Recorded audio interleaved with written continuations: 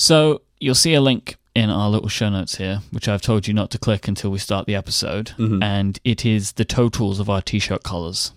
Ooh. Yep. Oh, let me open this up. Let me see. So thank you to everybody who bought a t-shirt. I really appreciate that. And so I want to give the world the colors totals. So obviously grey won. It's just domination. It's not even winning. No. I wouldn't agree with that. I wouldn't say it's domination. I was quite pleased with how I ended up coming out here. When I say it's just the color blue that has won this scenario. So it was in total 433 grey t-shirts and 184 blue t-shirts. You doing some calculations? Yes, I am doing some calculations. It is 70% grey. That's the relevant thing here. That works out for me. Like, if this was an actual popularity contest, then I would be happy with 30% popularity. You'd be pretty happy with 30% of the vote? Yeah, I think I bought about 116 of the blue shirts. Oh, yeah. Okay, so you're throwing the vote here. Can you imagine? I just take all the money that I made and just pumped it straight into blue. It would be a good investment. It would be an excellent investment. I think it's a terrible investment. I was talking to Adina about this when we got the numbers through. And I said that whilst I understand the popularity contest aspect of it, I do think that even if it was I was grey and you were blue, grey would still win. People like grey t-shirts. Oh yeah, I honestly think if we reversed it, the numbers would be no different. I think people buy the color shirt that they want to buy. I still wanted to just see if it would boost the blue color, because there was it wasn't a strong chance, but there was a chance that I was going to win, and then it would have been incredible. The fact that I didn't is fine, but if I did, it would have been glorious. Right, it would have been really sweet. Yep. But I'm very much looking forward to receiving my t-shirts. Yeah, that's great. Because I bought a bunch. How many did you buy, Mike? I think I bought 4 for me and 1 for Adina. That's quite a lot of t-shirts. I obviously bought her blue only. Right. Well, this is, as I said, as the man of redundancy as you are, these t-shirts will never be printed again, so I wanted to have a few of them, so I've got a few spare. In case, I don't know, one day I'm really angry and just tear one off. Right. There you go. Just in case. Sounds possible. Yeah, I ordered 2 of the grey ones, obviously. And so, I can't wait to see them in person. You didn't even get 1 blue one. Did you get 1 grey one? No, you didn't. Yeah, I bought 2 of each. Oh, I missed that part. I thought you were stuffing the ballot box with 4 blue ones. No, 2 of each. I keep things fair, nice and balanced around here. Now I feel slightly bad, but it's fleeting. I'm happy to have my 2 grey t-shirts on the way. I feel okay again. I felt bad for just a second, and now I feel good. Yeah, that's how it works. Kyle did exactly what I hoped somebody would do, and he slowed down the Cortex theme 10,000 times. It sounds ridiculous. That's a lot of time. I don't know if he needed to do it as much as he did. I feel like maybe 1,000 would have sufficed, but he went all the way to 10,000. And it is horrific. It just started playing in my ears when I clicked the link. And it is just a very, very, very long singular note is what it sounds like. And then at one point it changes, and then it's another very, very, very long singular note. Yes, I'm listening through my headphones now. Yep. And this is extraordinarily unpleasant. It doesn't have the majesty that Jurassic Park does, really. Which is a shame. Maybe somebody could try and slow down an episode and see how that sounds. Maybe our voices are more melodic than our jingles. No, that's going to be way worse. But yes, this is definitely the first slow music that I do not enjoy. I do not enjoy this. It sounds like an alarm. One tiny bit. It's horrible. Kyle, I appreciate your work. I do not appreciate the outcome. But there is nothing you could have done about that. That's our fault, really. Yeah. And we made a horrible mistake last episode. Did we? Did we really, Mike? I know what you want to talk about. You want to talk about the lingua franca thing. Yep, not French. Which we received a lot of feedback, which I have to say I enjoyed. I enjoyed the all over the board nature of it. Yeah. Because we originally got some corrections where people saying, "Oh, you idiots, it's not French. That phrase is in Italian." But then as these things happen, as the day goes on, we start hearing from other people that, oh no, it's Latin, no, it's Portuguese, no, it's Polish, right? Just everything across the board except French. Right. All of them. All of the languages lingua franca is correct in, except for French. Right. And was just curious to see what the actual answer is. And yes, it is pretty much like the phrase is in Italian, and it is not in reference to French language. It is in reference to a language used around the Eastern Mediterranean Sea, according to Wikipedia, during the 18th century as like a common language for commerce and diplomacy that had a whole mix of a bunch of other languages in it. So this is what this is referring to. It's not French. I'm going to go out on a limb and just say there's no way we could have known that. I mean, we obviously could have known that. That is a thing that is knowable. This is not like some philosophical question about the fundamental nature of the universe that might be unknowable. Do you survive being transported in a Star Trek transporter, for example? Possibly unknowable. This is definitely a thing that we could have known, but we just didn't. All right, now I've got to ask you, what do you think about that? Do you think that people that in a Star Trek transporter stay alive, or do you think they're like broken up into pieces and it's a brand new person? No, obviously they die every time they die. Yeah, I think that too. You agree with me? Great. Yeah, I agree so we're not going to have a big argument about it. We can let that happen on the Reddit. Like, the Reddit can do that now. Yeah. We have just put that out there for debate. I will just throw in very slightly that this is seriously one of the few questions that really does haunt me sometimes when I think about it a little bit, because I think the answer might be unknowable, and then that says, like, wait, what do you mean that there might be an unknowable question? But anyway, we're not really going to get into that now because we have plenty to talk about as it is in the show notes. Like the rule of two. All of the feedback, reading through all the Reddit stuff about this has been glorious. I think my favorite question, though, comes from Alistair, and Alistair asks, what about wives? Or husbands, of course, but what about partners, Gray? Do you not need two partners to have one partner? How does this work? I need to know. Well, I mean, ideally what you would want to do is back up your wife, right? Like, I would love a backup of my wife, like just like I would love a backup of myself. But we're not in that scenario right now. This is, once again, we've rapidly gone back to Star Trek world and what is possible and what is not possible. But yes, humans are in a situation where there's only one of you. What about a twin? No, but those are different people, Mike. Okay. I'm not sure if you're aware, but Really? twins are actually different people. Huh. Okay. Yeah. It's amazing, isn't it?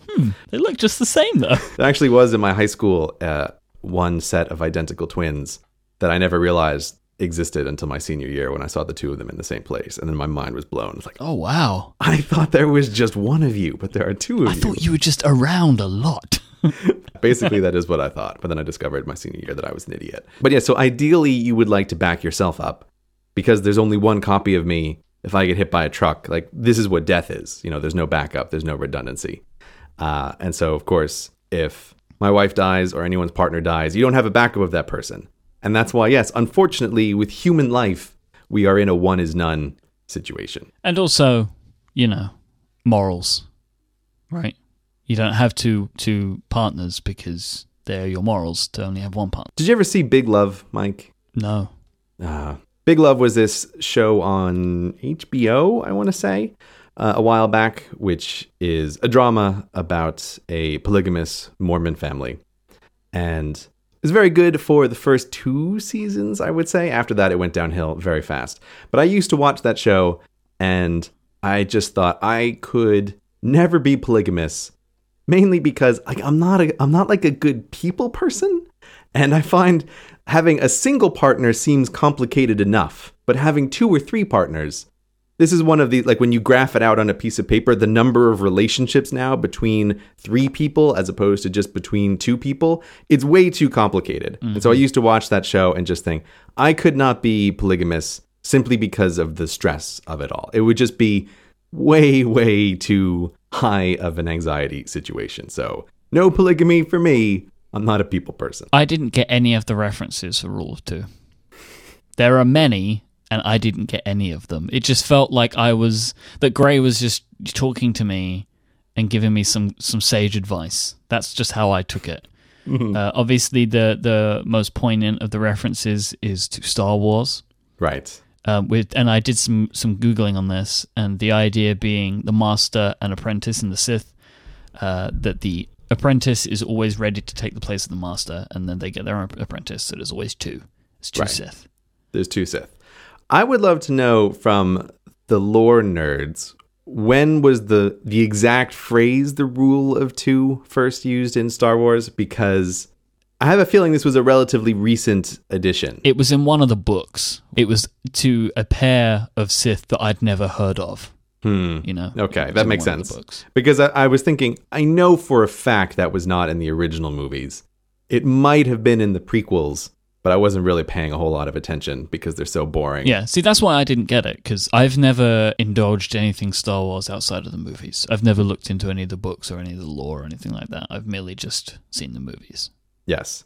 But so I'm pretty sure that the origin of this phrase, the rule of two, as far as I know, comes from the military, and it seems that a few people on the Reddit backed me up on this one. And I just think Lucas stole it for Star Wars because it sounds nice. But yes, the full thing in the military, as far as I'm aware, is that you say that 3 is 2, 2 is 1, 1 is none. And that this comes from vital equipment. So the idea is, like, say you're setting up a military base somewhere and you need electrical power for your base. You need to have 3 electrical generators, because if one of them is, say, sabotaged, now you have 2 electrical generators.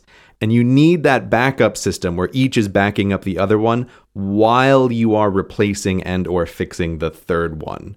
So that's the idea of, like, the optimal trade-off for stability without incredible redundancy is 3 is 2, 2 is 1, and 1 is none. And I just love saying it because it's fun. I've been thinking a lot about it, though, as Yeah? I think many people have. And just considering in my life how I need to now just duplicate everything. Yeah? What are you going to duplicate, Mike? Well, I've been thinking a lot about my equipment that I use, and thinking how I need to now have. I already have 2, so now I feel like I need to have 3. Like I have like a backup of all my equipment. I have a microphone, and I have some kind of USB interface, and I have a different computer in my closet. So I'm now thinking that I need to now buy another one of all of those things. So I end up with 3. I would suggest that might be a little bit of overkill. Well, this is what you've done. So eventually you'll tell me 4 is 3, and then I'll just be screwed. Yeah, this is actually, I'm doing a long con on you right now, which is to see how much equipment can I make Mike purchase. This episode of Cortex is brought to you by Smile. We love Smile, and Smile love podcasts, and everyone loves a deal. So, Smile is offering 20% off new licenses of their amazing products for listeners of this show. All you need to do is go and buy from them directly before October 15th. Now, you've heard us speak about their great products in the past, and if for any reason you've been holding off, now is the time to buy. You can save yourself 20% on PDF Pen, the all-purpose Mac PDF editor, which easily lets you add signatures, text, and images to your PDFs. You can make changes and correct typos, and have your documents OCR scanned, export in Microsoft Word format, and so much more. Or how about 20% off PDF Pen Pro, which also lets you start making interactive forms, build table of contents, and convert web pages to PDFs. You could also get yourself 20% off the incredible Text Expander, the glorious app that saves you from having to overwork your fingers or your keyboard. You can effortlessly expand custom keyboard shortcuts into frequently used text and pictures. This app is so powerful, and I believe an essential tool for any Mac owner. Smile have been such a fantastic supporter of this show and all of the great shows at Relay FM since the beginning, and you can help support them and us by buying one of their amazing products today. All you need to do is go to smilesoftware.com/Cortex and use the coupon code Cortex at checkout. These discounts are only available directly from Smile, not from the Mac App Store. This discount does not apply to ebooks or upgrades, and it is only available until October 15th, 2015, so hurry. Thank you so much to Smile for their continued support of this show. So, Mike, how are you feeling today? I'm jet-lagged. This is in the whole veil of this podcast is basically about jet lag, and I am currently experiencing that. I came back from America yesterday. Yesterday? Yesterday. Oh, what time did you wake up this morning then? I woke up at 10 a.m. When I was intended to wake up at 8. That didn't go very well. Nope. Basically, me and Adina had set alarms. They did not help. Futile. Yes. Well, I don't even know why we bothered.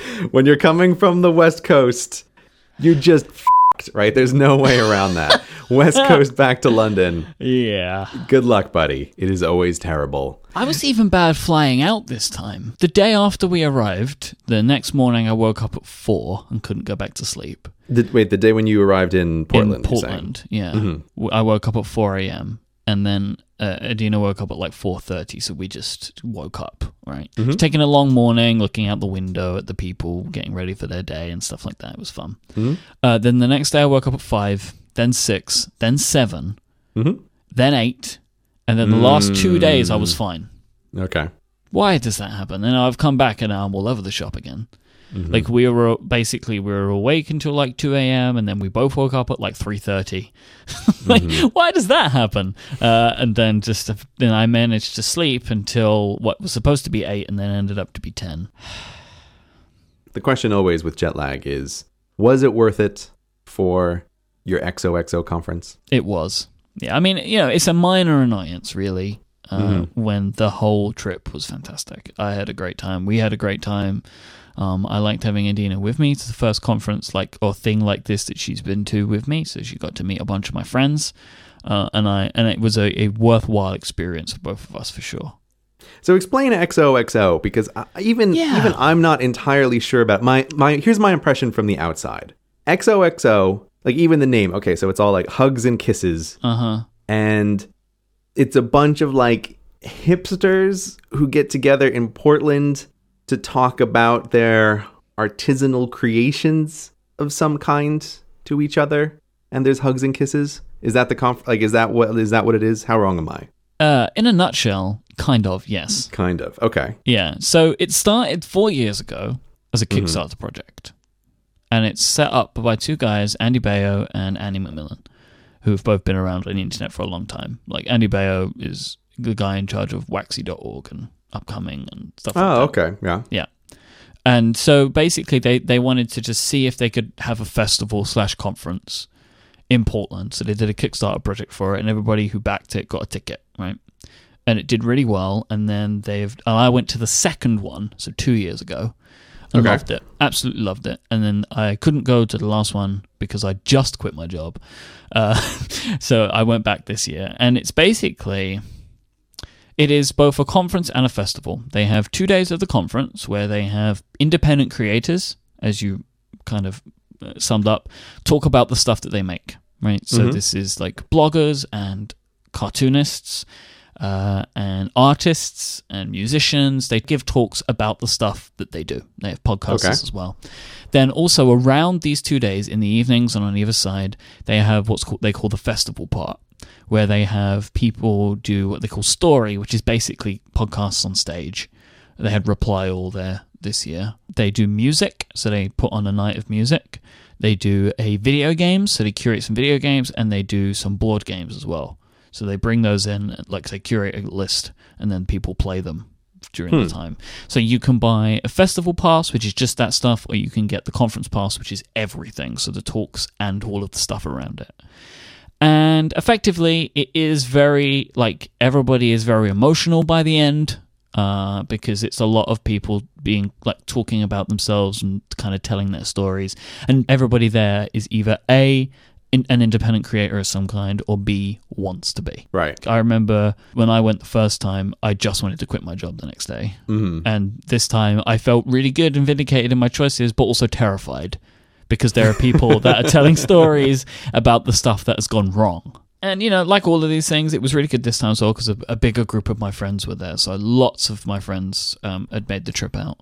So it was really nice to hang out with people and see people. And that was actually the best part of it for me, really, was just hanging out with my friends. And then, seeing some great talks and going to see some of the video game stuff and some of the music stuff.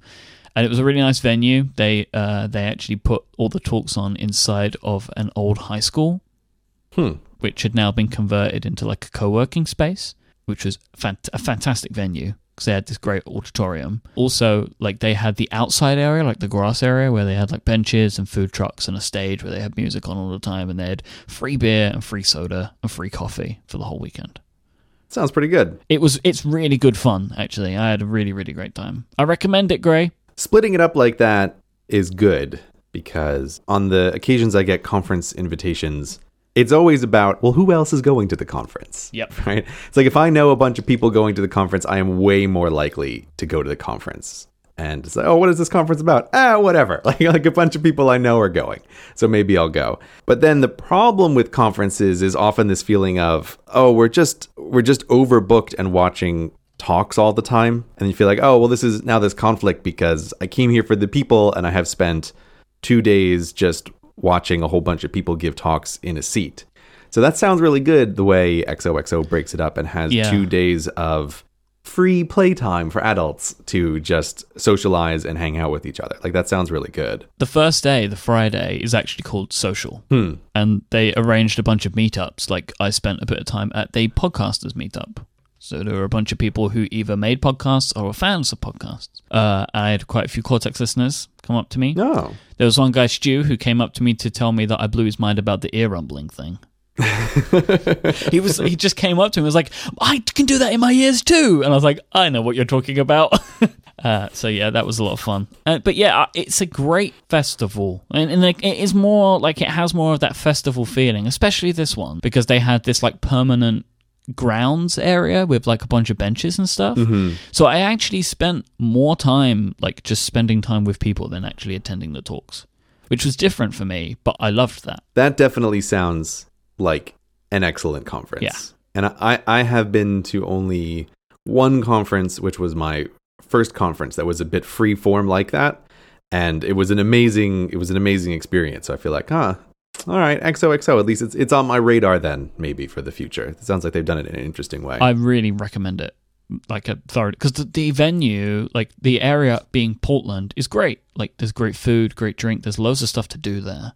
And so me and Adina just had a great time. And then we stayed for a couple of days afterwards. We saw the Foo Fighters on Monday, which was brilliant because Dave Grohl had broken his leg and I had tickets to see him in London and they had to cancel the tour like for those dates.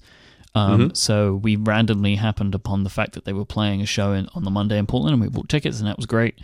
And then we just hung around a bit after everybody had left, which was nice because it gave us a couple of days to kind of just relax. Because those things, whilst they are, I mean, it sounds like it's just, hey, it's just a lot of fun with your friends. They can be very, like, draining just because there's so much stuff happening all the time, you know? Oh, yeah. I find those things exhausting. My wife knows if I come back from a conference, I cannot speak for a couple of days. Yeah, like, it's a ton of fun, but it's because it's so much fun constantly for 4 days.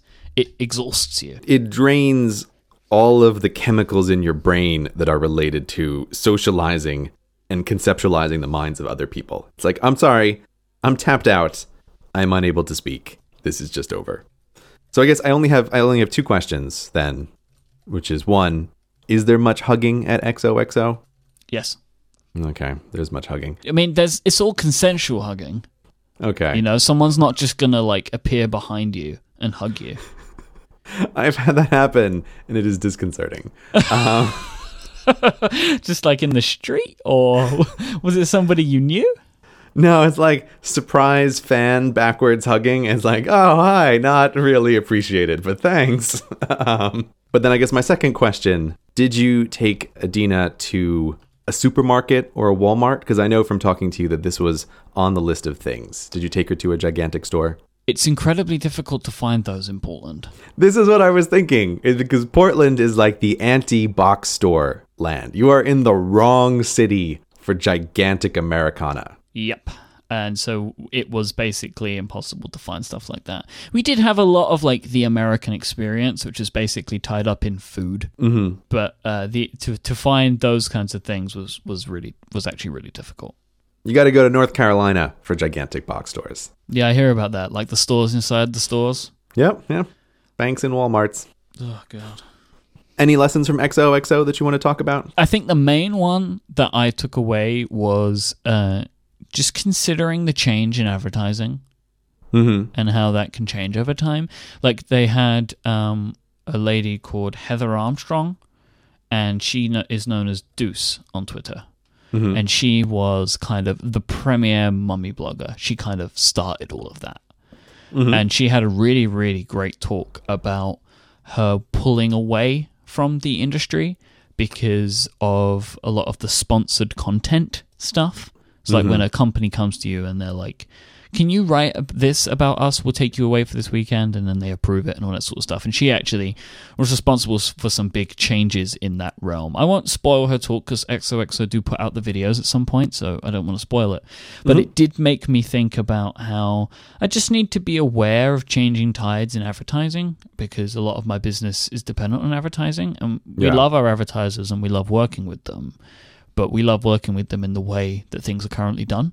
Right. You know? Like, I don't want a company to come and be like, hey, would you like to make an episode about this and we'll pay you? I've had companies that we don't work with contact me about that kind of stuff. And I'm like, no, you're all right.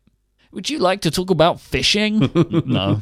Right. Not today. So, it's just about thinking about those things, seeing how the industries go, and also just considering me about the way that I make money and thinking about that. In the long term, because that's obviously an important thing. So it was just interesting to see people that were much further down the line in their path, and considering how I should be looking at my path over the next 10, 15, 20 years. Sounds like it was worthwhile. Oh, most definitely. Worth the jet lag. Yes. Oh, well, yes. I thought about it for a second. And yes, my main thing that I came away with is just about how there are things that you can't be prepared for. Mm-hmm. So you should just be prepared for something. Does that make sense?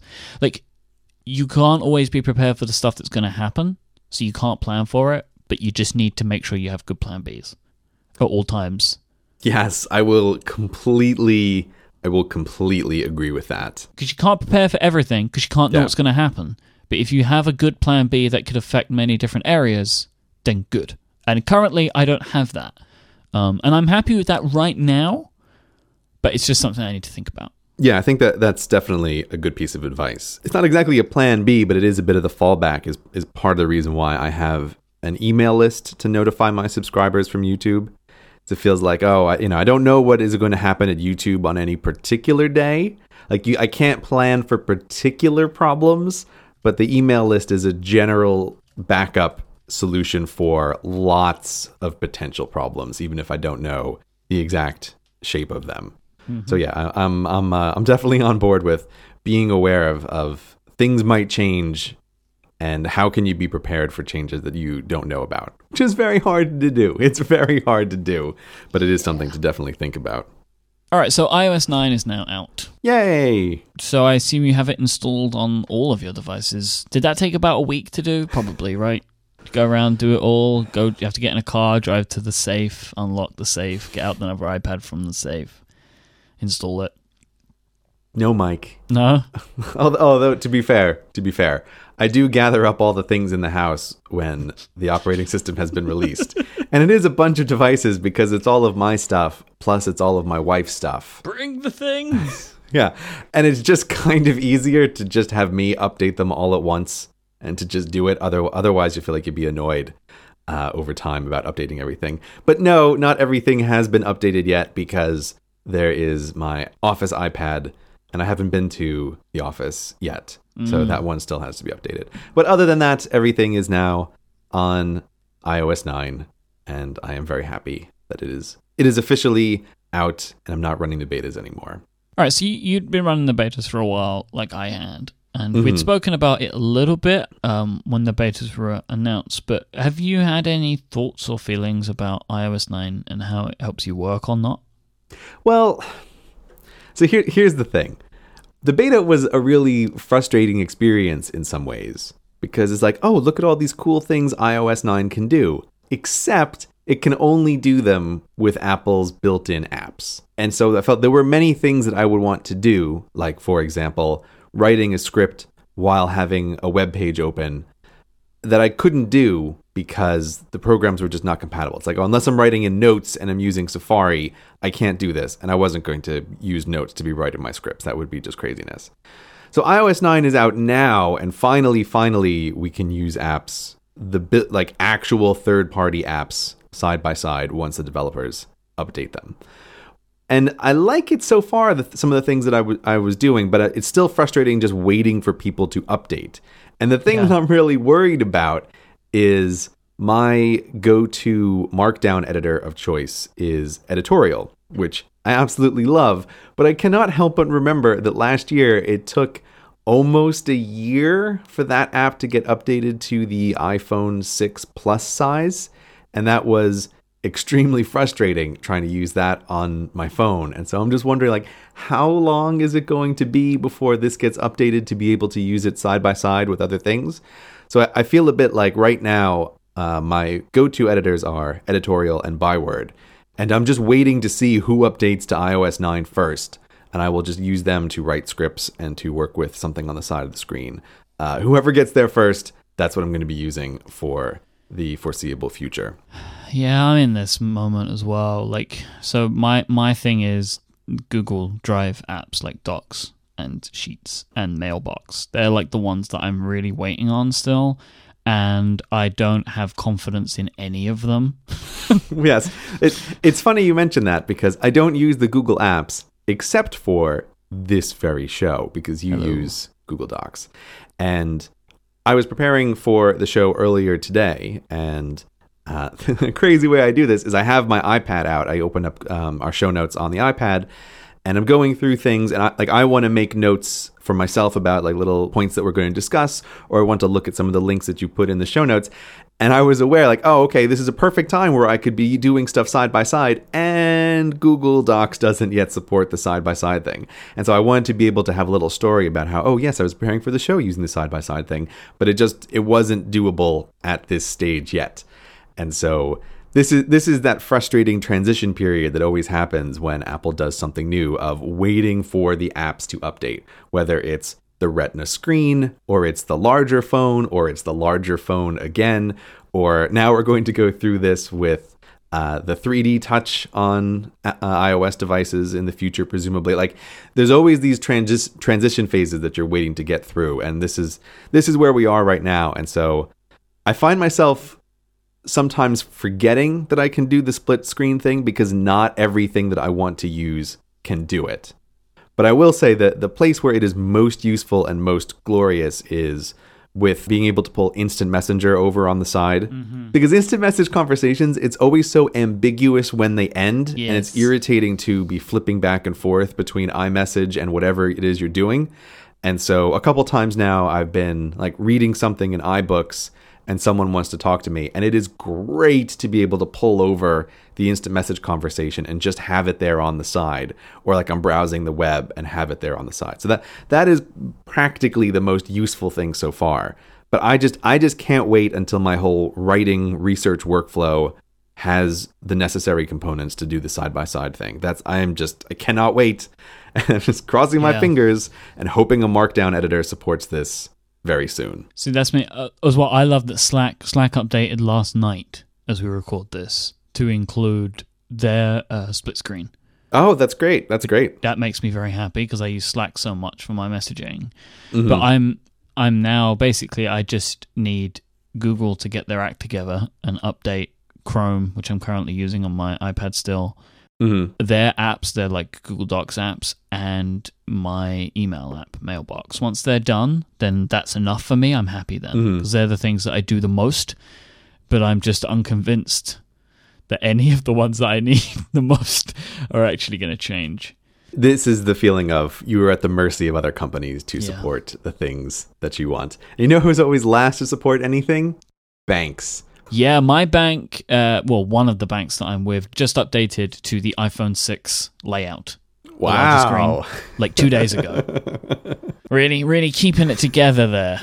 Congratulations, bank. But I have to say, overall, I am pretty happy with iOS 9. They've introduced new features, but it doesn't feel like it was rushed and a gigantic buggy mess like iOS 7 was, which was a real disaster for the first 6 months. Yep. So iOS 9 feels like a nice compromise between new stuff and stability so far. I have to say I have been more impressed than I would expect with some of the app suggestion things. So as listeners will know, I have a million apps that are in folders that I just search for by swiping down on the screen and typing. And I thought, oh, it's going to be a little bit gimmicky, this thing where they want to predict what app you're going to use. I thought, oh, certainly it's just going to be my most 4 used apps up there all the time. But I have to say, I've been pretty impressed with how many times I go to swipe down on the screen and I intend to type, but the thing that I'm going to use is already there. Like, it seems that they're doing it relatively smartly, figuring out, what time of day it is, or whatever they're doing. It works much better than I would have thought it did. So I have to say, I quite like that feature. That's been really good for me so far. I like that. I don't like the news part. Oh, okay. This took me forever to figure out because it was driving me crazy that if you swipe not from the top down, but from the side over, it shows you news stories. And I just felt like, I don't want to see this. I was getting really angry about it because I couldn't figure out where to turn it off. But I did figure it out. Here's the trick to get rid of the news. A great way to start a sentence. Here's a trick to eliminate the news. Yeah. and I mean, I hate to say it, but the news, the headlines I kept seeing was like the worst example of the kind of news that I don't want to hear about. Yeah. It's like I'm swiping over and it's like, oh, the latest on the Republican primaries in the United States and plane crashes and, a terrorist incident across the world. It's like, I just don't need to see this stuff. Yep. Like, I just don't need to see it. But okay, so anyway, Spotlight search under general settings. It lists all of this stuff. Now, what you would think it would be, and what I foolishly thought it was, is turn off the news option. I thought surely the news option is where you want this to go. No. If you keep scrolling down,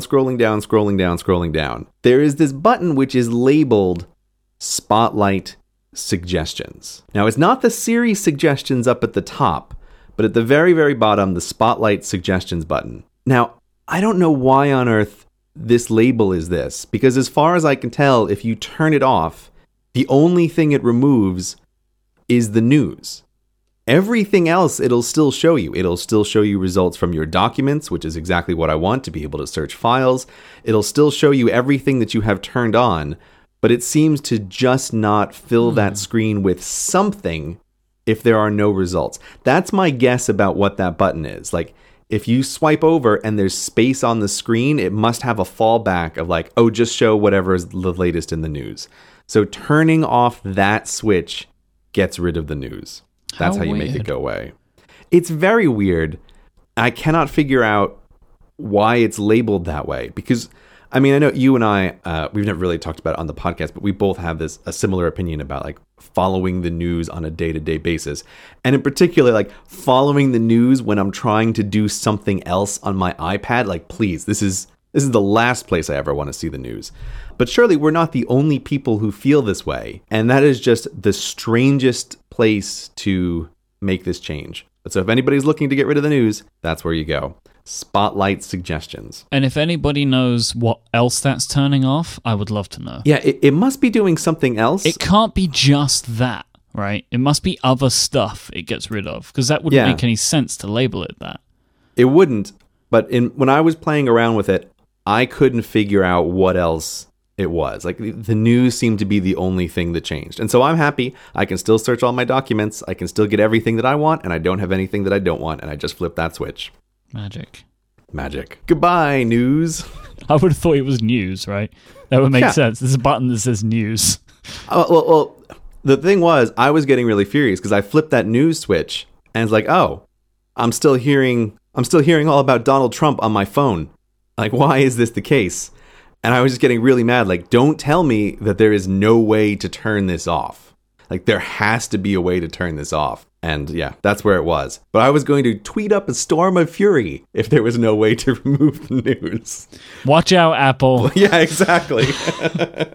That stock price will go a-tumbling. Yeah, exactly, Apple. Tim Cook with your millions of followers. Watch out. This episode of Cortex is also brought to you by Hover. Now, I was just talking about the XOXO Festival, and I met some lovely people from Hover at XOXO, and it just makes me feel better about them in general because they are lovely people and they make an awesome product, and that combination cannot be beaten. Hover is my favorite way to buy and manage domain names. It's the place that I've used for years. I don't even think about anywhere else. For me now, registering a domain name is going to hover.com. They make it super simple. You can really easily find what you're looking for. They have great search tools. You just type in the exact domain or some keyword or phrases that you're looking for to try and register. They will show you everything they have available. They have all of the TLDs that you would like. The TLDs are the things like .com, .co, .me, .plumbing, .sexy, .fish, .academy.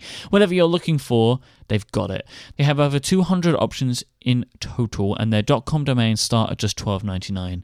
They also include Whois Privacy for free with all of the domains that support it, because Hover believe that your private information should be private. Hover also have a great new feature called Hover Connect. So once you register a domain name, usually you have to assign it to something, right? That's what you do. You go to a website that you like, maybe Squarespace or Tumblr or Shopify or something like that, and you want to link that domain to your website with another provider. Usually this is quite difficult, and you have to enter in a bunch of information, and I've got it wrong in some instances, and that meant that I couldn't get any email for a week at one point, which is hilarious. Not really hilarious, but Hover's great support actually helped me out of that hole. With Hover Connect, you just go into your domain admin panel, you select which service you use, you just click it, you say I'm using Squarespace, and Hover will automatically amend all of your DNS records for you. No more copying and pasting to get things set up, they just take care of it.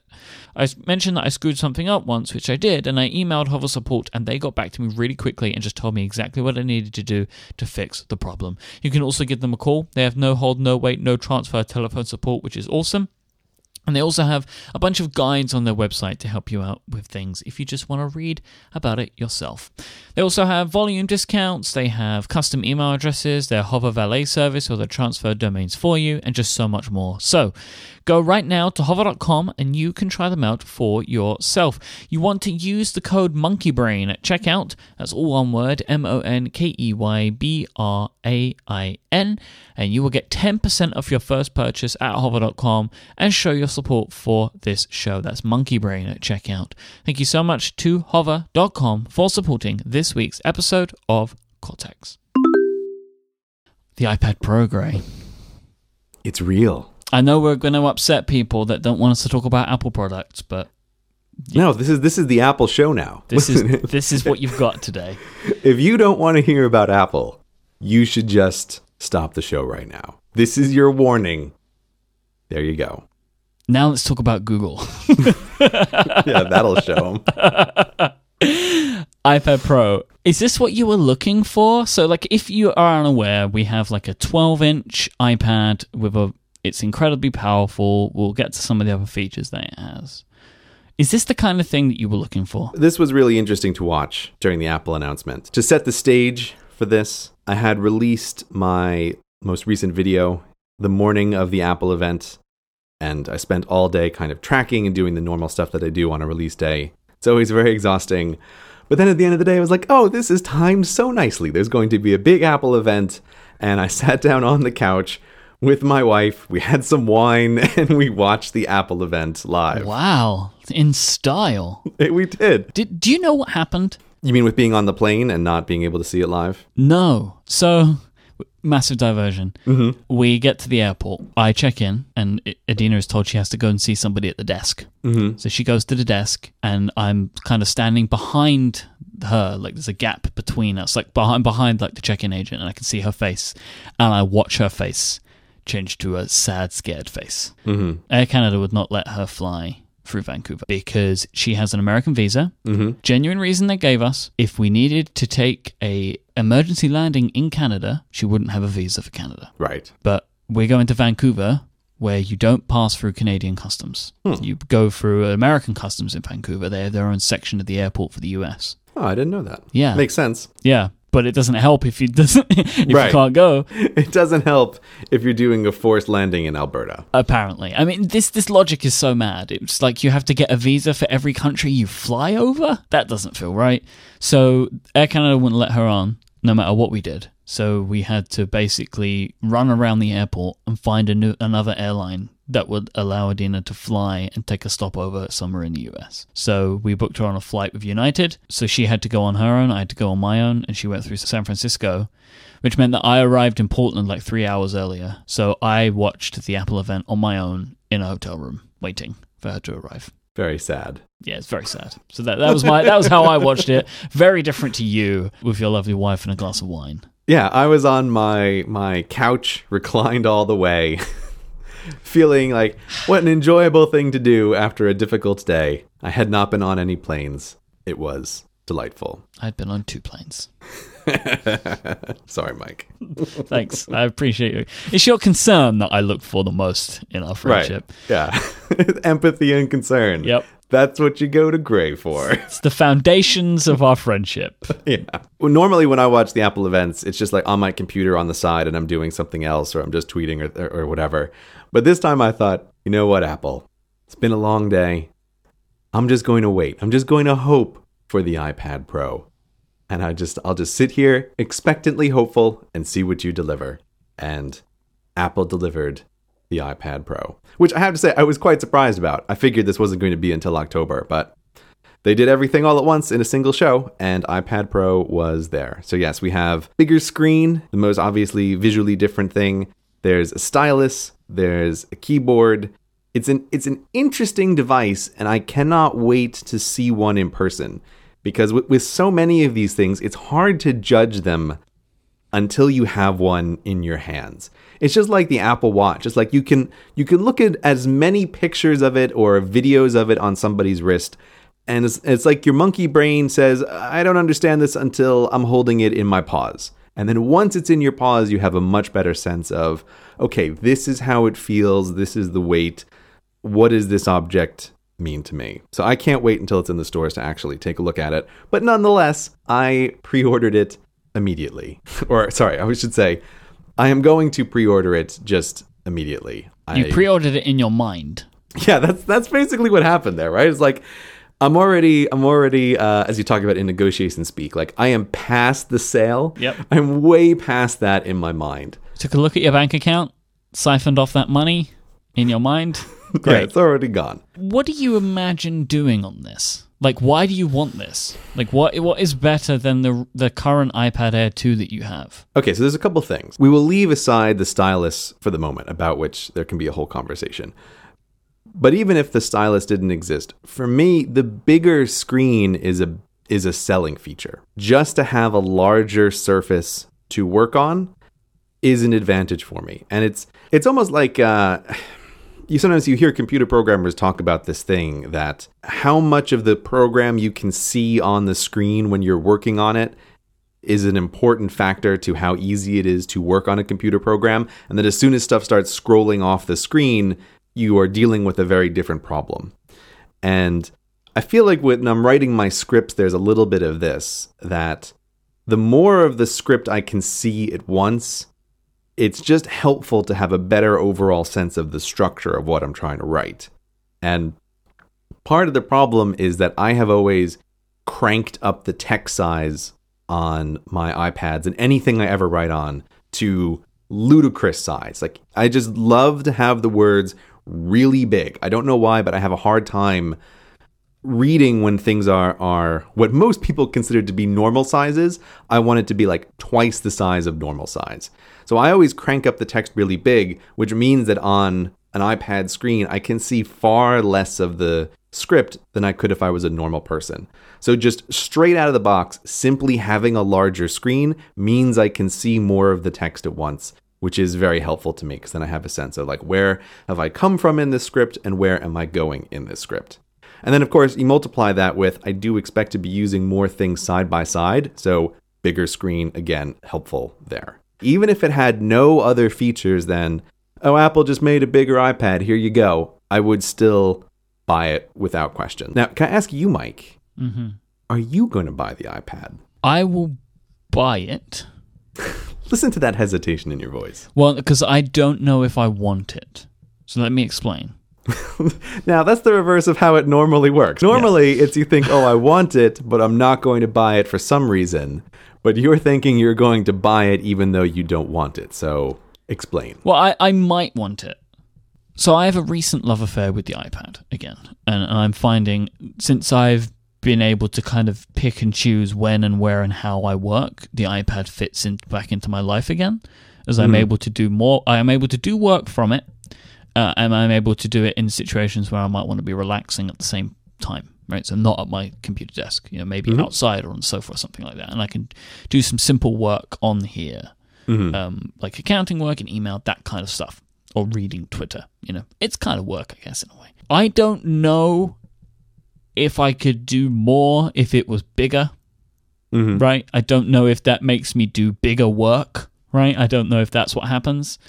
But I like the idea of... It's work, but bigger. It's just more work, right? That's how that works. It's bigger work. I can do bigger things with a bigger iPad. Your tweets will be twice as big. Yeah, 280 characters with the iPad Pro, I heard. As the iPad seems to be becoming more powerful with the ability to have these split screens, I'm able to do different kinds of work more effectively. If I'm able to use two apps full size, pretty much side by side, as you can do on the iPad Pro, that's even better, right? That is no compromise. I'm not just having one app that's kind of small or two apps that are kind of small. I've got two full-size apps here. I can do more with those. I like the idea of a stylus, the Apple Pencil, as it's called, because I'm a note-taking person. I take notes on pen and paper. I wonder if I could transfer that completely to an iPad. I've been unhappy with all stylus, really, for note-taking. For drawing, they tend to be fine for the types of sketches that I do, because I tend to just be sketching something that is going to be turned into something else, or I'm not making art. Like I might be sketching a layout of a web page, right? And I've done that sort of stuff on my iPad. But with the precision that it seems that the Apple Pencil can give, I may be able to take real notes on this. Apple didn't really focus on note-taking, so I'm not sure yet. They were much more on like doing markup of documents and sketching. So I'm waiting to see about note-taking. So that's another thing. I want to try that out. I am currently as well in a state of change completely with all of my computing. I have a Mac Pro, which I will be getting rid of and getting an iMac as soon as the new ones become available. Once I've done that, I'm finding that I currently don't use my laptop anymore except when I'm traveling. I've basically using my desktop Mac for all of my main work. So I'm wondering if I keep the laptop around when I'm like need to edit a podcast on a plane, but then just turn the iPad Pro into the work when I'm not at home computer, when I like go to co-working spaces or whatever, and then do all of my audio work on my desktop machine. And I'm thinking that might be a nice setup. The MacBook, the current MacBook, I understand why people want to use it. I don't necessarily want that device. It's not very fast. I couldn't do the stuff that I need a laptop for, like audio editing. I couldn't do that very well on that machine. So my thinking is, why don't I just not get an underpowered thin light computer and just get an iPad Pro, which has some interesting stuff that you can do on iOS? Because I like iOS a lot of the time more than OS X, just as an operating system and the apps that are in it. But there are just certain things that I cannot do or cannot do easily on iOS, like audio editing, or there's some more things that take more screen real estate, which is why I choose a Mac to do them on rather than an iPad. But with a bigger iPad, I might do it. So this is the deliberation. You can hear it, the deliberation. Yeah, you can hear what's going on here. You are thinking out loud and trying to talk yourself into an iPad Pro. But the main reason I'm going to buy it, right, is not for my own purposes. It is, I will be getting it and deciding if I want to keep it because of the shows. So I will be getting one because I don't think any of my other co-hosts will or can get one immediately. I think this is totally reasonable because in a real way, this is a business expense. Oh, it will be 100%. You talk on many podcasts about Apple stuff. You want to have the ability to talk about it knowledgeably. So yes, I can totally understand that now, that you are getting one and you will see if you want one, as in if you will keep it after the original 2 weeks. Exactly. Because I genuinely feel that the people that tune in to our shows that are focused on that type of stuff, they want to hear what people think about it. And if none of us have one, like, so say for example, Connected, Stephen doesn't want to buy one. Federico, it doesn't come out in November in Italy. So then it leaves me, who can and will get one. And then I'll decide if I like it later on. But I'm planning on getting it completely decked out and get the keyboard, get the stylus, because I think they really are a package. All the three things make the product, which is interesting to me that they do sell it all separately. Yeah. So let's talk about the stylus, right? Let's talk about the stylus. The Apple Pencil, Gray. I hate that name. I don't like it. I do not either. like that name. I wish they called it the Apple Pen, and then I would have been happy. I don't like pencil. I don't like pencil. I think one of the reasons why I don't like pencil is it immediately makes me think you can flip it over to erase stuff. Like that to me seems the defining characteristic of a pencil. That is currently, from stuff I have seen, unknown as to whether the tip actually has some kind of thing. I saw a demo video Yep. where from that try-on room where someone did exactly what I would expect, which is that they were drawing, they flipped over the Apple Pencil to try to erase the thing. And then the Apple person with them said, oh no, there's nothing in the back. It doesn't erase when you use the reverse side of it. Which makes total sense because there's the lightning connector in the back there.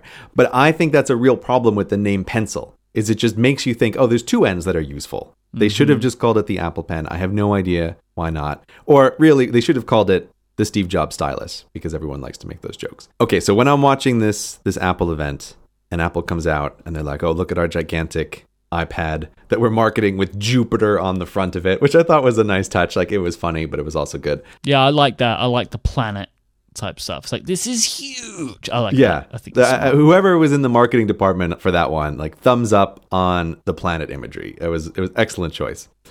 But so then they come out and they're like, oh, we have a stylus for it. And of course, I've been leaning back. You know, my wife is leaning on me. I'm drinking my wine in the other hand, watching this thing. But then the promo video comes on for the stylus and it's like, okay, concentrate now. Like, lean forward. Yeah. We're going to look at this video very closely. This is what you've been asking for, Gray. More importantly, it's like, I want to see the details in this video because it's all about the details. Because here's the thing.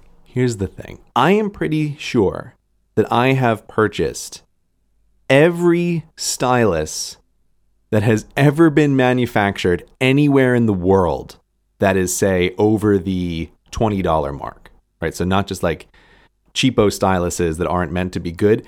Any stylus that was meant to be good, I have bought them all. All the Kickstarter styli, right? I bought the Evernote stylus. I have bought all of them because I wanted a good stylus. But my journey from each one of them, from rubber tip styli to mesh styli to fine point styli, has been nothing but a trail of tears. Because each stylus was disappointing in its own unique way. And I was thinking a long time ago about writing a review of the like dozen styli that I had and why each one was terrible. But it just made me so sad that I couldn't even bring myself to write like a comprehensive review about all of them. Because they were just never up to task or never up to task for a long period of time. Like, you could use them for a while and then the irritations would really get to you, and I'd feel like this is more trouble than it's really worth. And so, like, I am keenly aware of the deficiencies that can exist in styli. So that's why I wanted to watch this video very closely. And there were two things that I picked up on. The first thing that concerned me was there was a lot of hover hand in the video. So I couldn't help but notice that in the Apple promo one, almost everybody who was drawing something, like, they had their hands just above the iPad, right? Their hand was not touching the iPad. Sometimes it would, but like 80% of the shots, it was a hover hand maneuver of someone holding their hand over and drawing. And then the second thing was, even in the promo videos, you could see that there was some lag between the tip of the Apple Pencil and the line on the screen. Now, not a lot of lag, not much compared to stuff before, but some lag. Yeah. And so these things are a little bit of a cause for concern for me because, like you, one of my primary use cases for a stylus, and the reason I have been so frustrated with previous ones, is to write things in the English language. And so I have this workflow that is sadly underused on my computer, but where at any moment I can pull up a PDF version of any of the scripts that I'm working on. And I used to use the styluses to, on the screen, mark up and make corrections to like a piece of paper version of the script, because that's a very different writing experience. And I always felt that it made the scripts stronger when I could edit and work on them in this fashion. So I want to do this, but it means that I need a stylus that is relatively precise, and it also means that I need to be able to rest my hand on the screen and not have any errors really about, oh, is he tapping here? Did he mean to zoom in? Because it's just hugely frustrating when that happens. So I am extremely interested to try the pencil in person, but like you, I couldn't help but notice, like, they're focusing on art, they're focusing on big, broad movements, and I'm not going to get my hopes up for the pencil because, like, as I said before, I have nothing but broken hearts from all of my relationships with all of my styli in the past. So I want it to be great, but I'm not counting on it being great. The latency stuff can be fine. I think one of the things that they're trying to build into this is the idea that the pencil always moves a little bit quicker, so it's not covering up the writing. Mm-hmm. So I think it seems that they've improved the latency. There's always going to be some, and as long as it's barely noticeable, I can live with that. In regards to the wrist detection, I'm confident they've got that sorted, partly because this is a Bluetooth stylus here. So if they are doing this the way I expect they are doing this, and they kind of hint towards this in the marketing copy, the idea of the stylus touching the screen is kind of a twofold maneuver where it knows it's being touched, but the Bluetooth stylus itself measures some of the movement, and that between the two of them, they are making the line. I did see some hands-on demos that looked promising with people being able to use the pen and then, say, tap on the screen with their fingers or have their hand touch it. But it's just like, I've seen demos or cases where it works like that with all previous styluses.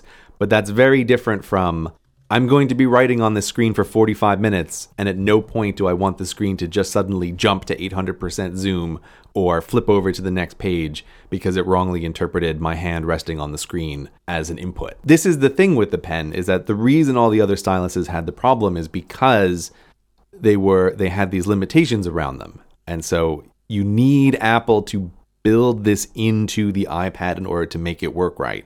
So that's why it can work right, and I really hope that it works right. The pencil is exciting to me. I mean, it's a thing. Like, if it works, I will be very happy. But like you, I'm just hesitant of being like, this is going to be great, and then it's not great. Exactly. Because you can get it so wrong so easily. Yeah. Because so many people have. Yeah, without a doubt. There's a couple other things that I do want to mention about the pencil, which are also on my mind. One of them that I find a little concerning is the fact that it's not included with your purchase of the iPad Pro. For me, this is not like, oh, I'm cheap and I don't want to buy the pencil. Like, I'm going to buy the pencil. Almost certainly I'm going to buy two, because one is none. Or this thing, they have no way to clip it anywhere. Like, it's just going to get lost forever, always. This is the dual thing that worries me.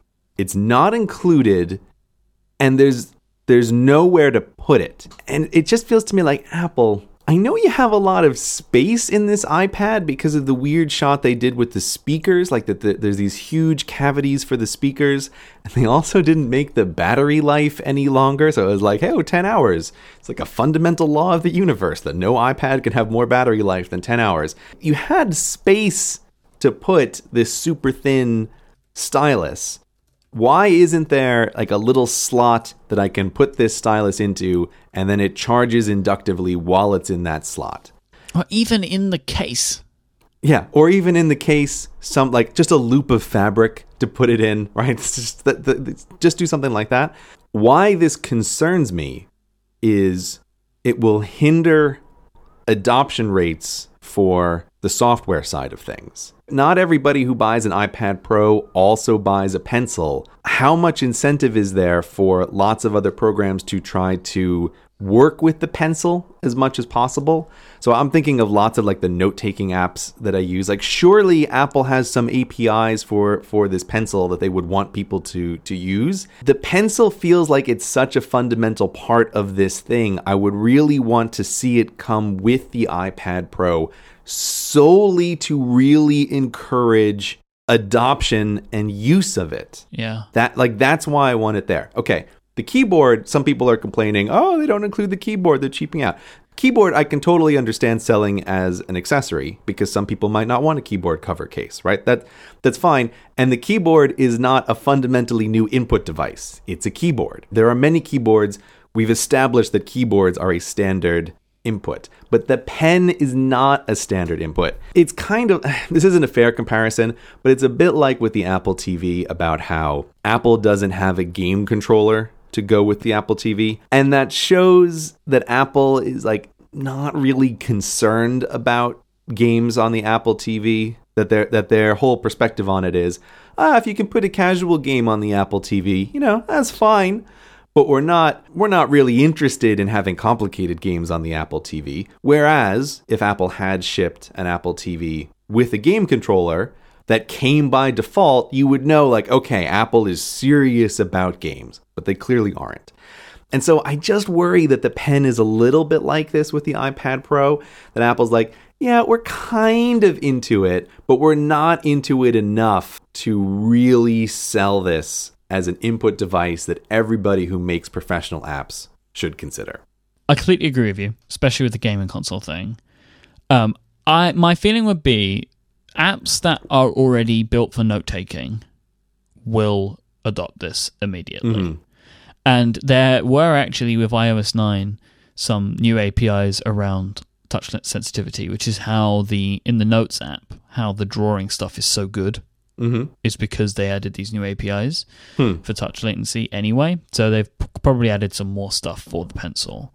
So I'm confident that apps that are centered around the idea of taking notes, drawing, and stuff like that will put this stuff in. But maybe apps that aren't necessarily focused on that so much. Like, so for example, I think one that you're probably thinking of and I'm considering is OmniGraffle. There are a few apps that are on my mind. OmniGraffle is one of them. Like, it doesn't necessarily need the stylus, but might be nice if you had it. Mm-hmm. Right? So, like, there's apps like that where it's like, so now I'm not sure if you're going to introduce this as a thoughtful input method, or like, just apps that are about PDFs, for example, enabling you to use it. I mean, you see people so they have Microsoft on stage, right? And Microsoft showed off the way that they're going to put the pencil into Office. Mm-hmm. It was like, yeah, okay. Because for them, it's like you could also do that stuff with your finger, right? Like doing the markup things and that and stuff like that. But I completely understand where you're coming from. Yeah, and one of my thoughts is, okay, here's something that I wouldn't use, but I'm just conceptually thinking about it, is you could imagine doing something like editing audio on an iPad Pro, where if the application understands the difference between, say, here's my left hand, which is on the screen, and here's the pencil is in my right hand, I can imagine a way that like you can be doing selections with the pencil and gestures with the left hand that could make a professional level task like audio editing possible to do on the iPad Pro, as long as the app understands that, it's not a finger on the other side, like it's a pencil, and we're going to move into this different mode where it's just always selecting. Like we know it's a selector device, and then the gestures on the left hand are always what to do with the selections. I can just imagine building apps around the presumption that someone has a stylus as an input device that really could make a difference in how you work. And I just worry that those things won't necessarily come about because the app creators can't assume that everyone who has a Pro also has access to a pencil. So that's what I worry about. I also have one very minor complaint about the pencil. Are you ready? Ready? Please. Why is it white? Why is the pencil white? Pro is dark colors. Everywhere in the world we understand this. Every Apple app that's Pro is dark colors. When you buy Pro equipment, it's dark colors. The iPad Pro is available only in space gray. Why does it come with a white pencil? Is it only available in space gray? Yeah, the iPad Pro is just dark. Curses. Mike beat me to Google. I was wrong. It's even in gold. I could have sworn that it was just the space gray. That's just a lot of their promo shots are, but they do have some promo shots of the white. I think if you're going to make a white one, fine, but you should also make a black one. Why is there no black one? Yeah, I don't understand why there isn't a black one. It doesn't make sense. Why did you choose white? And if you chose white, why have you just gone with only white? It's weird, right? It doesn't make any sense. I don't know why they did it. It's the Johnny Ive thing, right? I honestly think Apple's doing it because it's eye-catching. If someone is using a white input device, that is rare. And the white input device, like the pencil, it looks very big. And so I feel this little grain of sand in my mind of resentment of, you could have made it black. I think you didn't make it black because you want people in cafes or in airports to notice someone using this different thing that you also didn't include by default. So it just irks me that it's in white. It's like none of the equipment that I have is white. Everything is black or dark gray. Like it matches, and it just seems like it's a more professional color. Like you can have it in white, but also have it in black. I just think it doesn't look good. Like when you have to do the thing when you plug it into the bottom, it's like, oh, I have this black iPad, and now I'm plugging in this white pencil, and I'm going to leave it on the desk here for a minute. It just, I don't like the look of it. It shouldn't matter, but it really does irritate me that it's not available in black. And I think it's just a marketing thing so that it stands out more obviously. That's my guess. I have a gripe. Yeah, what's your gripe? It's perfectly round. Is it? Well, God if you look at it, Johnny Ive. There's no way it's not, right? All of the pictures show it as that way. There's no way that it's not. So I'm just looking at the photos and I can see that this thing is a perfect cylinder, which is the worst thing to do for an input device because you will put it down on the desk and it will just roll away. Okay, you know what I'm thinking? Here's my thought. When I was a very young kid in school and trying to learn how to write, my primary school teachers thought that I couldn't hold a pencil correctly. And so they attached onto the pencil this triangular solid. Yep. Those right? rubber grip things. So I had to write with those rubber grip things for forever as a kid. It seemed like I was using them embarrassingly long because I was just not able to hold a pen correctly. So if this thing is perfectly round, which I just don't think is also necessarily ergonomic for a pencil, maybe I'll buy those triangles again. I mean, what else are you going to do, right? Someone's got to make those little rubber triangle things. Yeah. I love they show the pictures of it on the desk. That picture is not real. There's no way you put that thing down and it stayed still. Yeah. If it really is a perfect cylinder, this is, again, Johnny Ive's war against ergonomic use of anything. Mm-hmm. It's like, do you know people hold pencils in their hand, Johnny Ive, for long periods of time? Presumably you want people to use this for long periods of time. Maybe it should be comfortably grippable. Maybe you should be able to put it on a surface and it doesn't roll away. All right, I'll tell you what I want, Gray. What do you want? Considering that the tip, the end of the pencil does nothing, mm-hmm. and all it is a cap that it has a lightning connector on the end. Mm-hmm. I want a third-party cap with a flat edge. Yeah, that's all they would need to do. Yeah, that's all. So somebody make that, and you will get my money. A third-party cap that goes on the end that has a flat edge to stop it rolling off the desk. Yeah. I'm excited about using this, but like all of these things we're talking about is the reasons for why I think I might not be keeping it. Yeah, because it feels like that it will be laden with frustration, but could be life-changing. Well, yes, this is exactly it. To everyone who has listened to us complain about this for the past 20 minutes, like deep down in my heart, I'm really excited, but I can't let that excitement grow because of all of the signs. It's like it's gonna be this all over again. If you just let yourself be completely taken over by the excitement, you are you are setting yourself up for inevitable heartbreak. Yeah, exactly. Because that is our love affair of Apple. I'm looking at these pages. Have you looked at the iPad Pro product pages? Oh yeah, of course I have. Have you seen the way that people hold this thing in the images? Impossible. Okay, yeah. So this is one of my bullet points about this as well, which is I wonder about the weight of this device. And this is one of the I have to see this in person kind of things. Because the pictures are showing these, again, tiny little hands holding this thing in the very bottom corner. You couldn't even call it the bottom eighth. It's like the bottom 16th of the device is where your thumb and your fingers are holding it. And I'm just assuming that this is a two-handed all the time device, but every promo shot shows it with just a single hand holding it, floating in space with a picture of Jupiter on the center of it. It's like it's this mixed message. Just it's like, two hands. Because is it really big, or is it really easy to hold in one hand? Because I doubt it can be both. And all it reminds me of is, I often think of the difference between the original iPad Air and the iPad Air 2. Now, if you look on Apple's product spec pages, and if you have two of them side by side and look at them, these devices are so close, it's remarkable. The weight between them is a tiny difference. The height of them is a tiny difference. But when I got my iPad Air, I really disliked it. And I would say it's one of my if I had to like rank all of my Apple stuff, it is very close to the bottom of that list of things that I've ever liked that I got from Apple, because I felt it was just like centimeters over the actually comfortable to use with one hand line.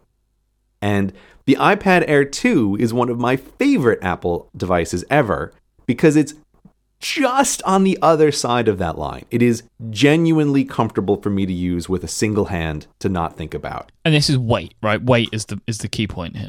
Weight is the key point. It's also ever so slightly the thickness I do think matters as well. Okay. But it's just a tiny, tiny weight difference that is like, it's the difference that makes the difference. And this feeling of like, I really don't like you, iPad Air, and like, I love you with all my heart, iPad Air 2, and like, what's the difference? Oh, 0.05 pounds, or actually 0.005 pounds. Like, that's the difference between these things. It's like nothing, but it's just enough to make a difference.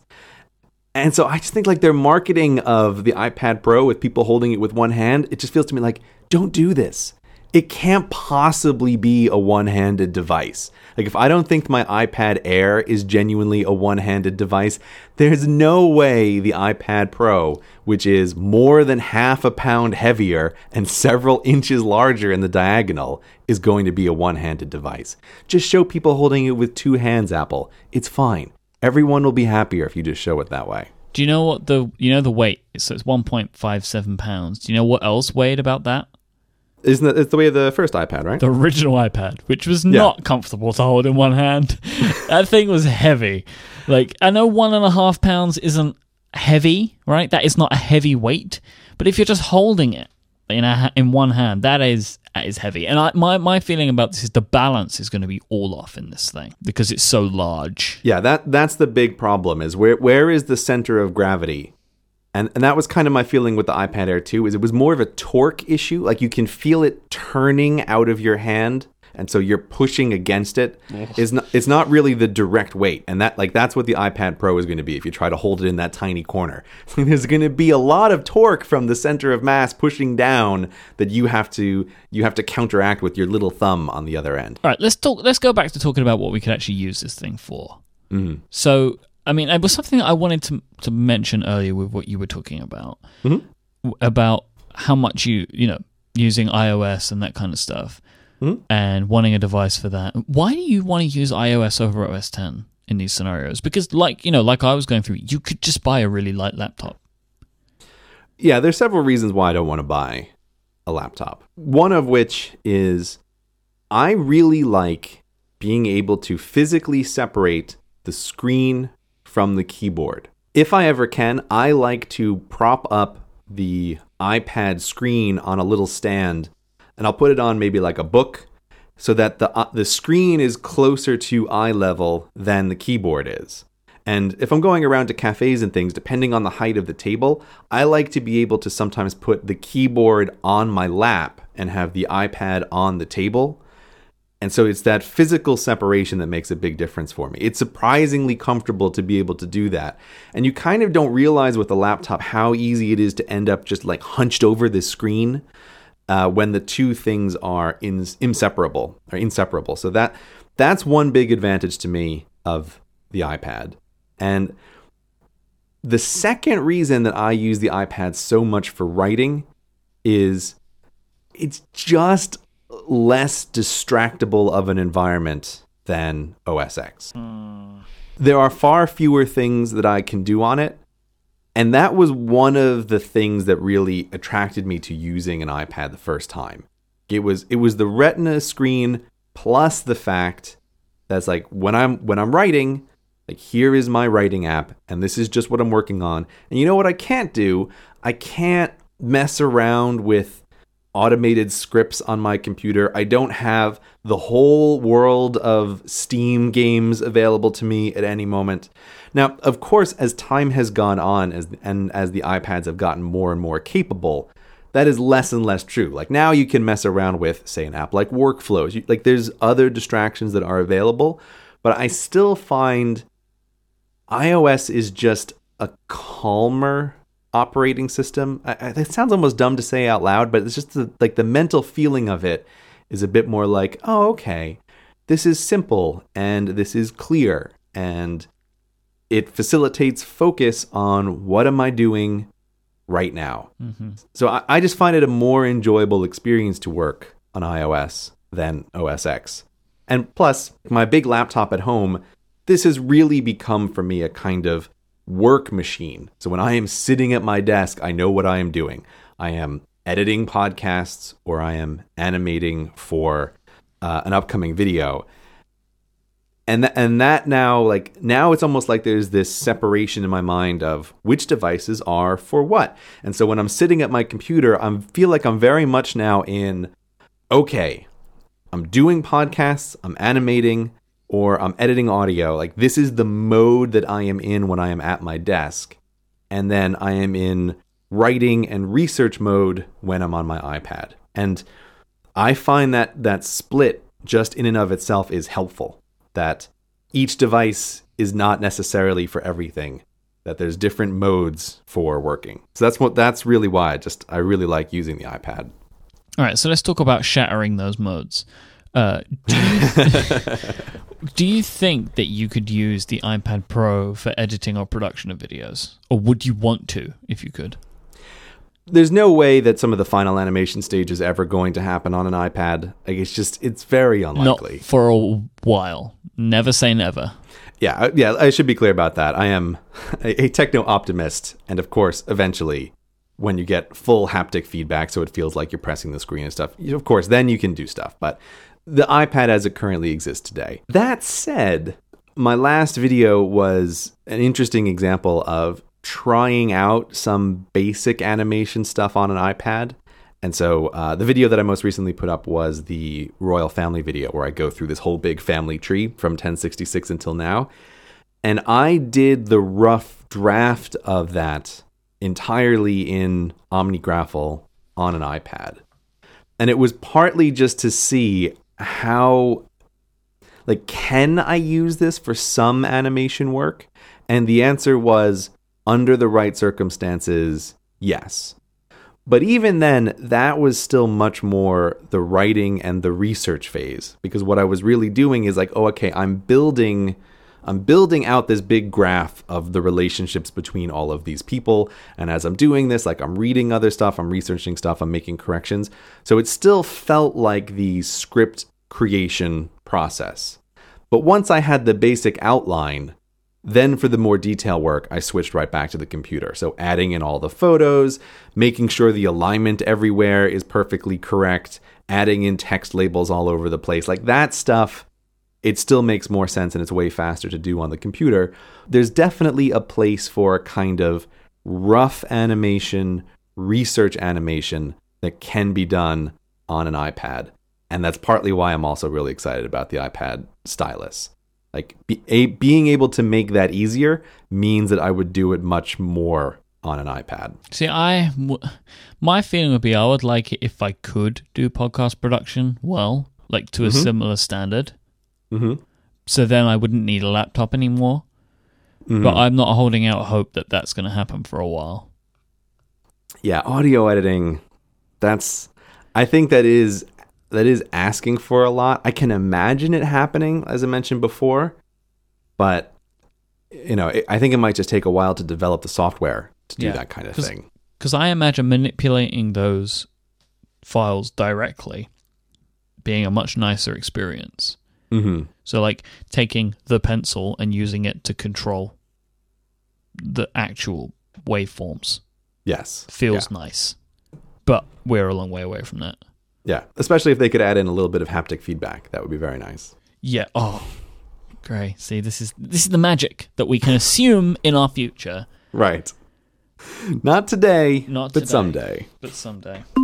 And this episode of Cortex is also brought to you by Squarespace. Start building your own website today at squarespace.com and use the offer code Cortex at checkout to get yourself 10% off. Squarespace.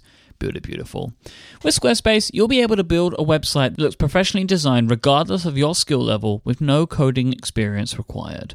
With Squarespace's intuitive and easy-to-use tools, you can make a website that looks and feels exactly how you want. I've used Squarespace in the past for many things because they do stuff better than I can. I don't know how to build a website on my own. I wouldn't want to do it. I wouldn't want to learn. And Squarespace give me and can give you all of the tools that you're ever going to need. So we use Squarespace at the moment to power our blog and our store at Relay FM because they make the tools that we need better than we ever could or would want to or put the money into it. Squarespace has state-of-the-art technology to help power your site. They will ensure security and stability, and they are trusted by millions of people all around the world. Their templates are really fantastic. They look really, really great, and they're very easy to adapt. You can change the fonts, you can change the colors, and easily change the layouts, and they feature responsive design all built in to make sure that your site looks great on all manner of devices. I mentioned that we have our store, we sell some Relay t-shirts and stickers, and we do this with Squarespace's commerce platform. It really easily allows you to sell physical and digital goods. You can build them straight into your site. You can manage inventory, you get shipping information, it integrates with Stripe for payment processing. It's super, super simple. If you have any issues with Squarespace or you need any help, they have 24/7 support with live chat and email who are standing by to help you with any queries, questions that you may have. They have rock solid fast hosting and so much more. Like, for example, their dev platform is now at a beta and is available to everybody, and they've added even more functionality to the platform, allowing you to get in, tinker with the code, and take your Squarespace site further than ever before if that is your bag. If you sign up for a year with Squarespace, you'll also get yourself a free domain name, allowing you to choose exactly what you want your site to be called. Squarespace plans start at just $8 a month, and you can sign up for a free trial today with no credit card required by going to squarespace.com. And when you decide to sign up, make sure that you use that offer code Cortex. It will get you 10% off your first purchase and show your support for this show. Thank you so much to Squarespace for sponsoring Cortex and Relay FM. Squarespace. Build it beautiful. Are you going to get the new iPhone?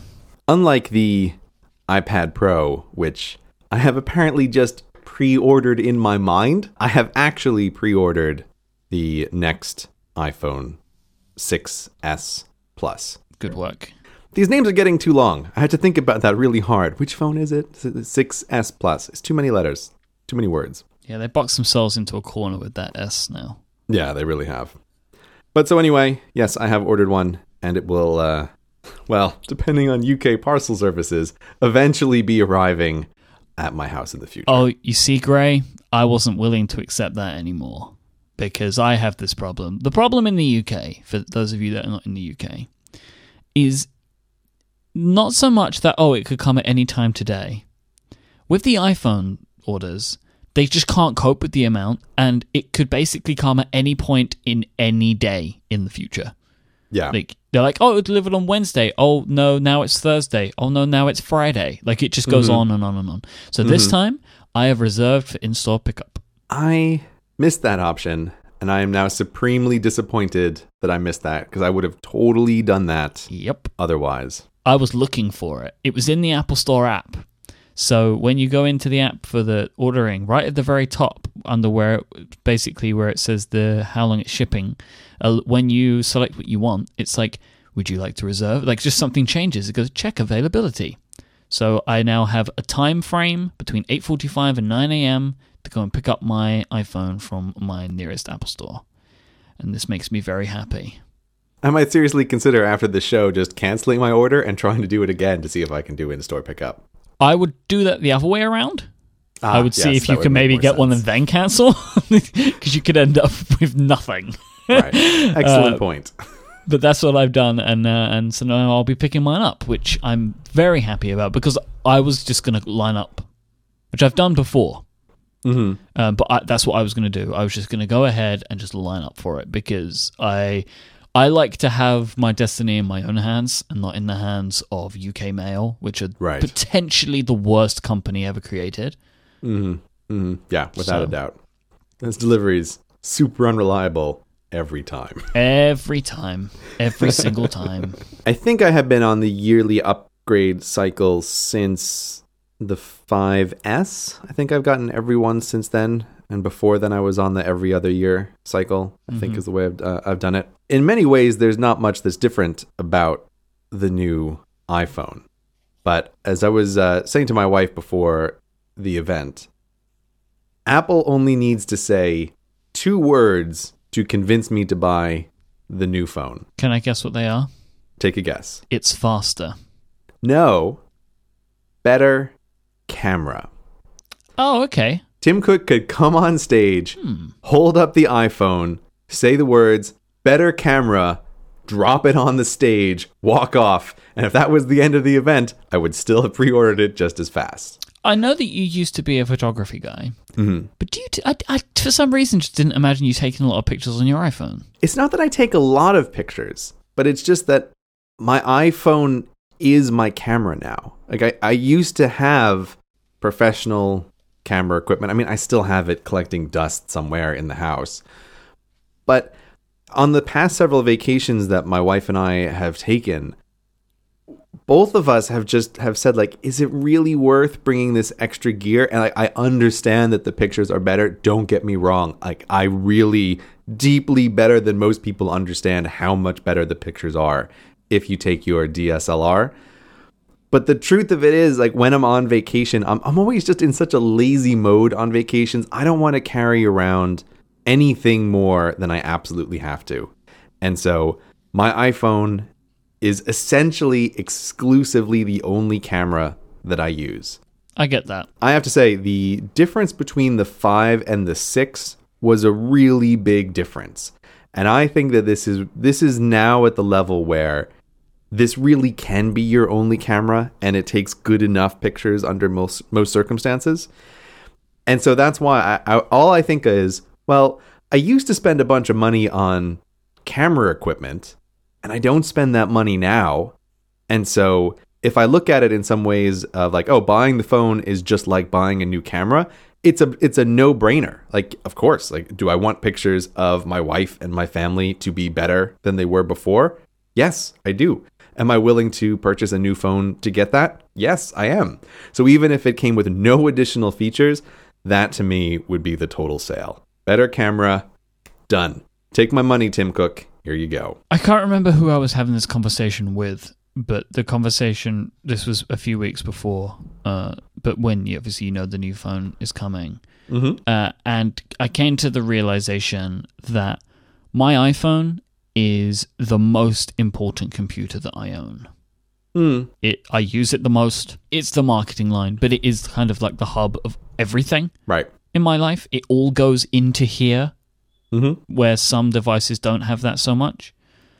So I'm at the point now where if I can make this computer better, I will do that. And I am happy to do that once a year. Yeah, I think that is a very reasonable thing to decide. And I have a little note in our show notes for this thing, which I haven't really thought through very well, but I run into this notion from people that I think of as upgrade guilt, where people feel guilty about upgrading their devices. Now, whenever I think about upgrades, it's like there's really only 2 things to consider. One, do you have the disposable income? If you don't have that, then the conversation is over. And do you have the desire for this new thing, whatever that might mean. Like, do you think this thing is going to make your life better in some way? And like for you have recognized that this is your primary computer or the center of your digital life in some ways. And so any improvement in it is a big improvement overall. Yes. So like it makes sense to get it. Any improvement, the total improvement it will have to my life is magnified. Exactly. Right? So any small improvement is that could potentially make this better, like it being faster. Any amount of speed increase that I get from my iPhone is big bonus. Right, because you use it so much. Yes. Right? It's just the center of it. Some people have this feeling of, again, I know people in real life who are in the situation where they have these two things, that buying a new iPhone is not going to be a big deal, like they have the disposable income for it, and they also have the desire for it. But they feel this guilt like they're not supposed to buy a new thing when the new thing comes out, even if it's only slightly better. And this seems to always be focused around electronics. Like electronics fit into this category in people's mind that is somehow different from things. I just find this an interesting phenomenon. Like I know enough people who want the thing and they have the money for the thing and they know that the thing will be better on the axes that they care about, but they don't want to buy it out of some sense of guilt or some sense that they shouldn't. Well, the thing is, how much money are you going to spend on Friday? I am getting the 128 gigabyte one, 6 right. Plus. So you're going to spend like £800. Right. That is it. That is why people get weirded out about it. Because it's a very, very large sum of money relative to food, right? It definitely is. It definitely is. But that's why I'm starting with the like, do you have free income to spend on this thing? Exactly. And my thing is, my business is going to buy it, right? This is, for me, this is like as warranted for me anyway as a business expense becomes. And then, I don't need to tell people, there are a bunch of different benefits for having a business buy and own this type of equipment. And that is a thing that I'm going to be doing, and it makes sense to me. But even if it wasn't, because before, I still bought one every year, because I could make the money for it. I made space for the money for it, because it's important to me. And I think that's the most important thing. Yeah, without a doubt. And I think back to a thing that I used to do. Back when I was a teacher, my laptop was the absolute center of my life. And so because I didn't want to use the Windows computers at school, I was always lugging my laptop back and forth and using it every day and using it all day. And like you with your phone, I at the time recognized, like, I spend so much time on this laptop that almost any improvement is a huge deal. Like 10% faster if I use it 12 to 16 hours a day, like it makes a difference. And so when I was a teacher, I had a separate savings account, which was just for new laptops. Yeah. And every month I put money into the laptop savings account. Yep. And the way it worked was I put enough money aside so that I figured it out. So it was like every 18 months, if Apple had something new, I was able to get it. I felt very guilt-free about that because I'm acknowledging I spend an inordinate amount of time on this device. It is worth upgrading it, even if it is 20% faster, or with the laptops slightly lighter. Like whenever they made it a little bit lighter with the laptop at the time, like that was a big deal when you're carrying it back and forth all the time. Like I've had the money set aside for this iPhone for about 2 months. Mm-hmm. Right, just waiting. Yeah. Yeah, I've been saving it. Yeah. Because I knew this was going to happen. And, I am not at that point where I could just be like, oh, I'll just magic up the money today. But I've been saving for it. I still have money set aside for electronics as well, which is the exact same thing. Like, I know Apple's going to come out with a new thing. Is there money available for it? Yes, in my budget. Like, I have it here. It's in this account. It's ready to go. It's waiting. And then the moment that I can turn this into a new phone, excellent. Like this is great. And it's a similar kind of thing of like, if I can get better pictures out of it, this is exactly the purpose that I want for it. And also like you, like I use it so much if, for example, Safari doesn't lose all of my work when I'm busy filling in a form just because I've switched over to one password and then I come back and it refreshes the page because it has no RAM. Like, if I avoid doing that because the new one has more RAM, like, this is great. This is an improvement, and it is 100% worth it. I have now started saving money for the iPad Pro. There you go. See? We will keep upgrading. Business expense for you. Can we finish up today with your crazy theory that you have shared with me and I would like for you to share with the audience? Because it's kind of crazy, and I think it's crazy enough to make sense, and I'm interested in it. And I'm very interested to see what our audience believes of it. Yeah. You think it's crazy like a fox, maybe? Yeah, a little bit. Kind of like you, really. Yeah, there we go. Okay, so we were talking over lunch about this, and the theory is about why does Apple still sell the 16 gigabyte iPhone? Now, friend of the show, _David Smith, has recently written an excellent article where he has a bunch of data about how terrible of an experience the 16 gigabyte iPhone is. And many people are talking about, Apple still sells this and why it's awful. Apple themselves kind of admitted with iOS 8 that they had upgrade problems because people didn't have enough space on their phone to upgrade their devices. And the thing that I keep hearing from everybody is Apple's doing this for two reasons. That it's profitable for them, and that it also, it pushes people up to the 64 gigabyte model. So that the motivation behind this is money. On the talk show, even, John Gruber asked Phil Schiller about selling the smaller phones, and we got an entirely unsatisfactory answer.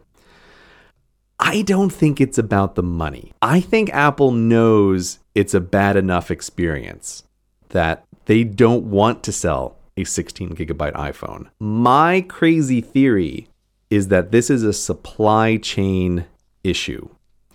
That Apple sells so many iPhones around the world that they are consuming a significant portion of the global supply of the kind of memory that is used in iPhones, and that they are actually supply constrained.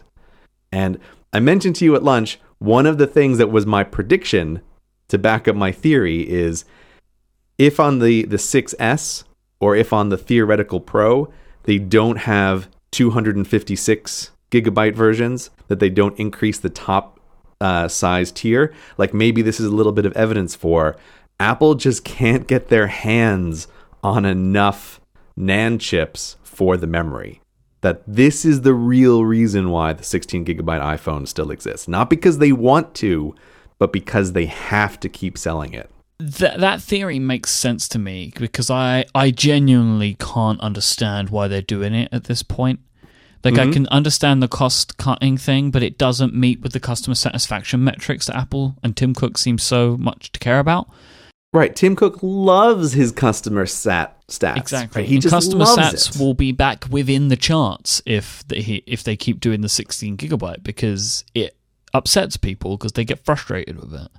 Mm-hmm. So it makes that the only logical explanation for me is that there is some sort of technical limitation, and a supply limitation would make sense, but I just don't know how it works. In regards to the chips, are the chips the same and you need more of them, or are there less of the 16 gigabyte chips in general? I don't feel like I fully understand the way the production works. Mm-hmm. But it makes sense to me, your reasoning, that there is only so many that they can use, and if they want to go 32 everywhere, they won't have enough of it. Yeah, and I actually even think that the _David Smith article backs me up even more, because his numbers are that it was something 40-45% of people maybe are buying the bottom end iPhone 6. So if you figure 40% of the people who buy iPhones are buying the 16 gigabyte model, and if you upgraded that to 32, you'd have to double the amount of memory in 40% of the global iPhone sales. Feels like too much, yeah. I think that is not a trivial amount of demand for this product. And I honestly think it's an issue of the ability in the global electronics world to supply this stuff. And we do kind of know from some documents that Apple's dealings with companies is to like lock down and pre-purchase all of their supply. And so like this happens when competitors go around to the companies that manufacture parts for Apple, and they say, oh, hey, can you manufacture tiny hard drives for us too? And the company has to say, oh no, Apple has pre-bought 100% of our output over the next 5 years. And so it's the fact that Apple does that kind of stuff too that makes me just feel like it's the memory chips that are in short supply here. Like, this is the precious resource. Apple has already locked down as much of this as they possibly can, but it is just still not enough. It's still not enough. Because otherwise, I feel like all of the evidence points toward Apple doesn't really want to do this, but they are constrained to do this. So that's my theory. So because I feel like I don't know how these things are made, but assuming it takes more material and or more work to make a 32 gigabyte, then it makes sense to me. Because you're right, if it's half of all the iPhones sold, which we know is quadrillions of iPhones, right?